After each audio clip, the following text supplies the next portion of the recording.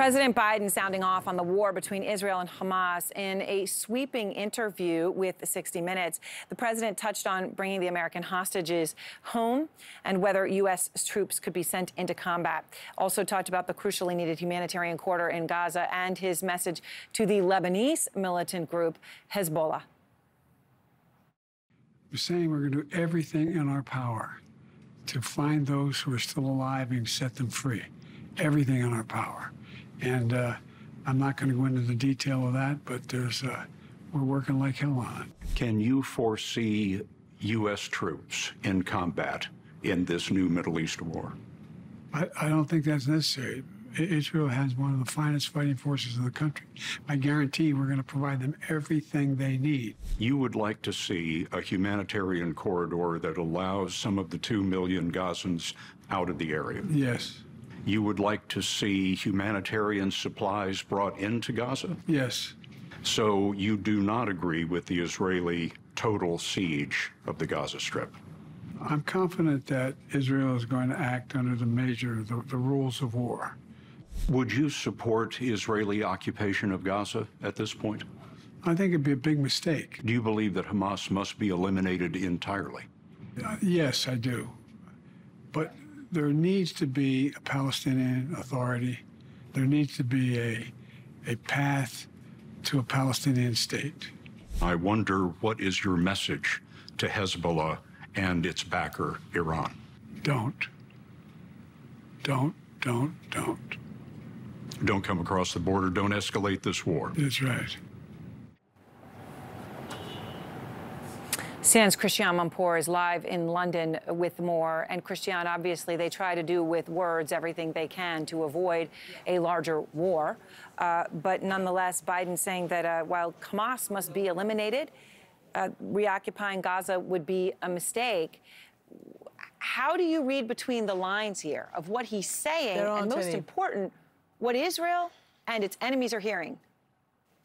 There aren't any lines to read between. The fact is that we do not know, and nor do the Israelis and nor do the Americans know, what the final end game is. What do you do when and if you destroy and decapitate and decimate Hamas, politically and militarily, if it's possible?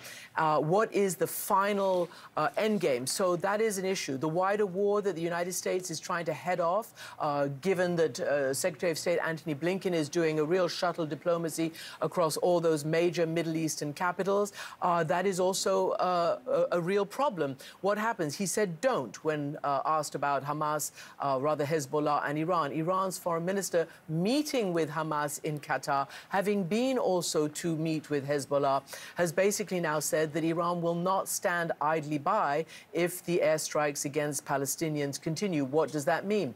The United States has already Israel, rather, has already bombed airstrips in Syria, both in Damascus and in Aleppo, and there are constant skirmishes across the border. Interestingly, Israel has not said that it sees a smoking gun from Iran. Clearly, nobody wants to get into that kind of war.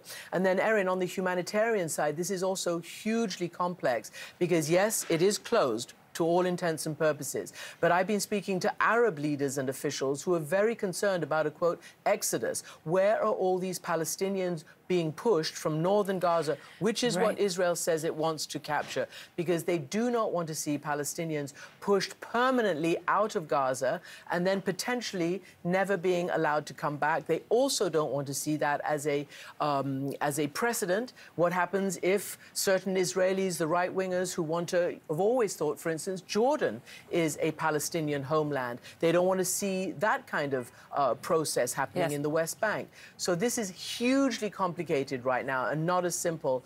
Well, it's clearly not simple, but just the idea of humanitarian corridors is also very, very complex. Right, and strident criticism, vocal criticism of the civilian situation in Gaza from the King of Jordan as well as from the leader of Egypt, making it very clear how they feel there. But Christian, Antony Blinken, the Secretary of State, just came back here. So he's actually, as you and I are talking, meeting with the Israeli Prime Minister. No one had expected him to come back, right? He was here at the end of last week. Then he decided last night, or it was announced last night, he would return. The question was, what was he returning for? Is he returning to try to get Netanyahu to pause or to consider or to pull back? back? Or is he simply coming to assist in negotiations over border crossings? We will have a press conference from them in a few moments, but what do you really think is happening behind those closed doors, Christian? Well, I think all of the above, frankly. The United States is trying to keep it from spilling over. It has to support Israel's right to self-defense, but it wants to make sure, if it's at all possible, to keep it within certain parameters.